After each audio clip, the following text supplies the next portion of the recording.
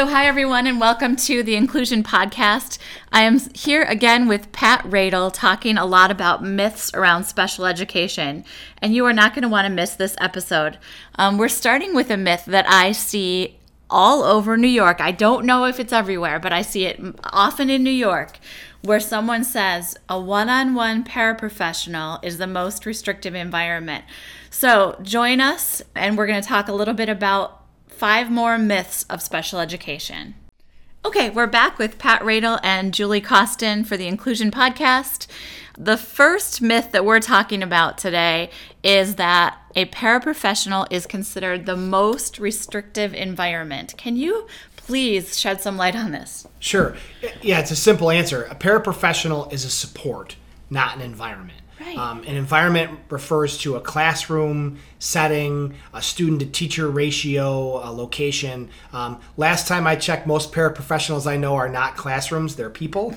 They're humans, exactly. And they provide support. And I often say, too, hey, it might be your experience that paraprofessionals are restrictive to the student. And my suggestion is if that's your experience, which may well be the case, they're doing it wrong. They need support and professional development in how to support a student with a disability on a one-on-one basis without being restrictive. I often think in this context, Julie, of something you brought up about people that use wheelchairs objecting to the expression that they're confined to the wheelchair, because the wheelchair is actually liberating for them and allows them access to environments and activities that they would not otherwise be able to access. And I think of a one-on-one paraprofessional in the same way for many students with disabilities. Properly trained and properly supervised, a paraprofessional can be liberating for the student and allow them to have access to experiences and interactions that they would not otherwise be able to in a safe way and in an effective way for them. It's just a matter of getting it right. But a paraprofessional is not an environment. It is a portable service and support that can be provided to a student anywhere. So it should not be considered part of the least restrictive environment analysis. Great. I'm just hoping everyone in New York is listening who thought this idea that a paraprofessional is environment. Paraprofessional is a support. You heard it here first. Okay, so this myth number 2 for today is that the school evaluation is final. Many times, I think in CSEs, parents are sitting at the table and they're receiving the information about the evaluations that have taken place, and the feeling is that's the final word. Can you talk about that? Sure. Parents actually have the right to independent educational evaluations, which they can pay for at their expense, or under certain circumstances, they can have the school district pay for independent educational evaluations. So that would be evaluations done by someone not employed by the school district.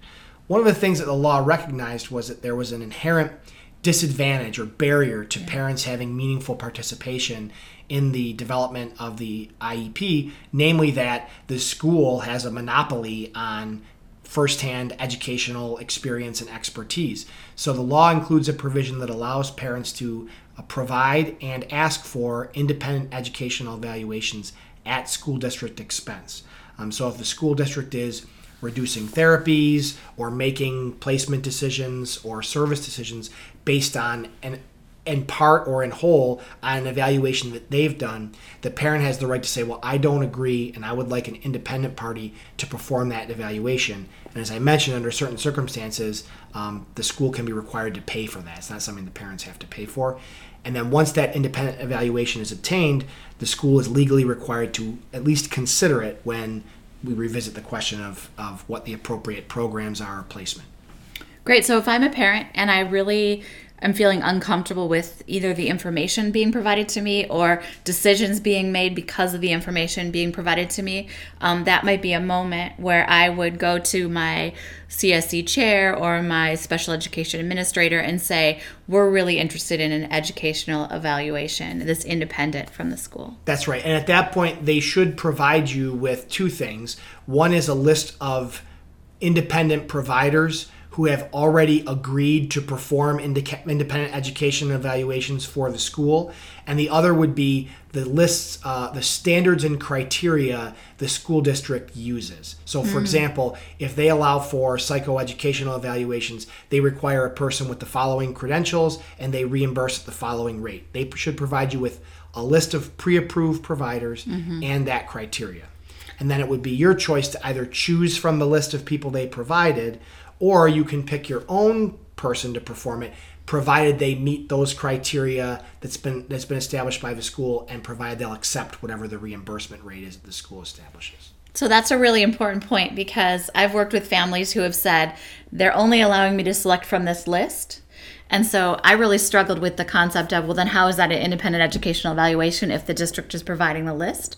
And so what Pat just added is really important. They also have to provide the criteria they're using. Right. And then as long as, if you have another provider that you'd like to use, as long as they meet that criteria and are willing to accept that the reimbursement rate the school pays the approved providers, then the school is required to pay for the evaluation that you've selected. Okay, that makes perfect sense. Thank you.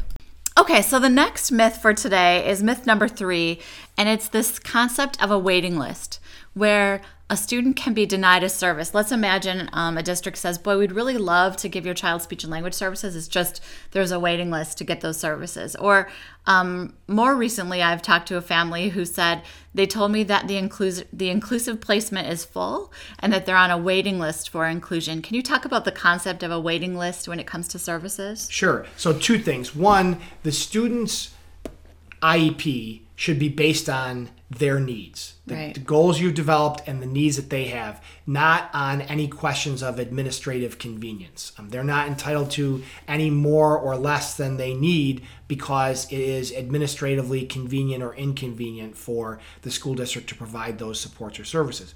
In addition, once the IEP has been developed and it's been determined that the student needs these supports and services, the IEP is a legally binding document and needs to be followed by the school district, irrespective of whether they can make it happen practically. They need to find a way to make it happen, and that might require some, hard work on their part, extra effort in terms of reimbursements or hiring people. Right. But yeah, if they need it, it needs to be provided per the terms of the IEP, and the IEP again is based on the student's needs, not on what's feasible for the school district. And I usually try to be polite about that and say, look, I'm not trying to be insensitive. I appreciate you have a difficult job, that it's hard to find good people, especially in rural areas. I find that to be the case. But we have to start with the presumption that it's not okay to just say, well, we'll provide these services once we have a provider. There has to be a pretty thoroughgoing commitment to, hey, this is a legally binding document and we need to make sure we are complying with it. If not for nothing, not as if it wasn't enough, the fact that it's a legally binding document, we have determined this student needs these services, needs these supports to make meaningful educational progress, and what are the consequences of having them miss out on that. So as a practical tip for families, I say, if you are waiting and have tried, you should be looking at engaging the services of an advocate, an attorney, reaching out if there's a state agency that supervises special education, and looking to get intervention from a third party to hopefully put your student's name to the very top of the list and make compliance with the IEP a very urgent priority for your school district. Thank you. So here's a different kind of myth, and it's really sometimes a myth that families have, and really there's a reality to it that I think is pretty important. So it's a belief that sometimes families have that is, my student really should get everything they need and everything to maximize their potential. And there's a limitation to that I want you to talk about that's important. Sure. I mean, the special education law, IDEA, does not require a program that maximizes potential or provides everything that a parent might want for that student. And that's a hard thing to hear. It's also, I find often when I have this conversation with parents, they'll point to the school district's webpage, which will have a mission statement that talks about maximizing the potential of every student. And while certainly that's an aspiration, and it's right for us to kind of hold that out to the school as, hey, whatever's legally required, aren't you in this to try to make the most of every student you have? And for my student, that might require something different or more than it might a typical student. But legally, the school is required to give a free, appropriate public education. And so most people understand what free means and public means, but what's appropriate and what's an education, that often is a subject of disagreement between families and schools.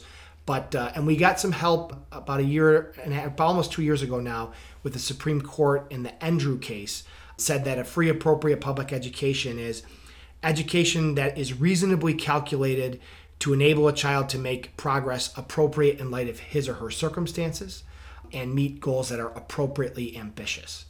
So when we're trying to make arguments for more programs or different services, we always want to frame it in terms of this is what the student needs to make progress toward his or her goals, and that's needed for the student to make meaningful educational progress.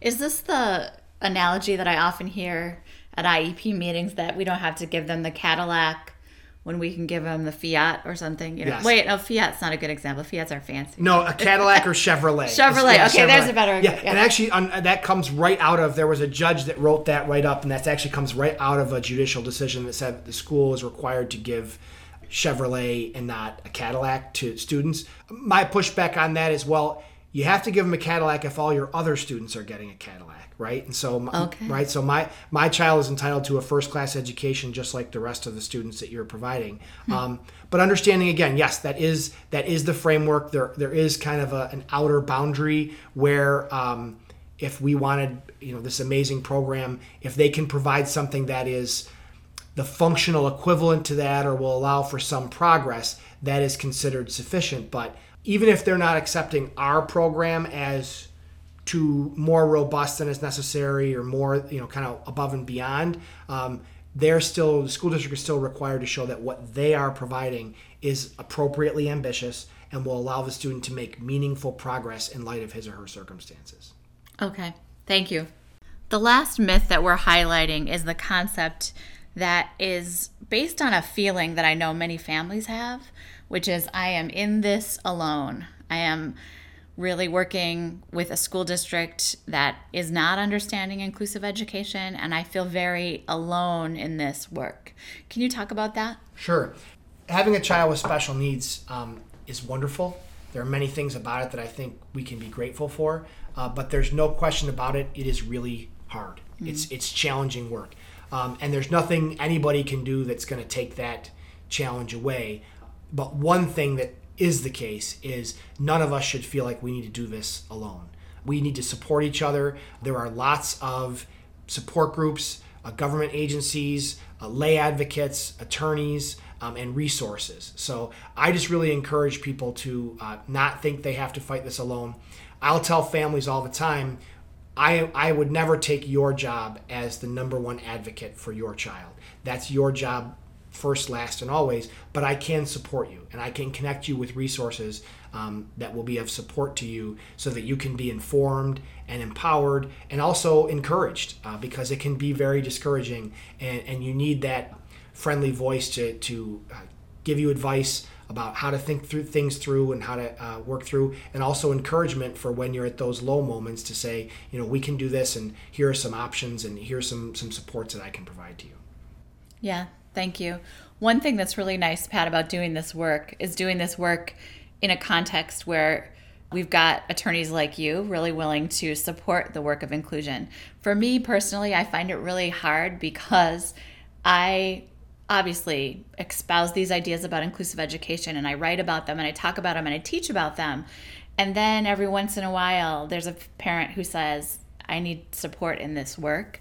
And so I just want to thank you for your work because it's been critical to the success of many, many families in our area really achieving inclusion. So thank you for all of that work. Thanks. It's an honor.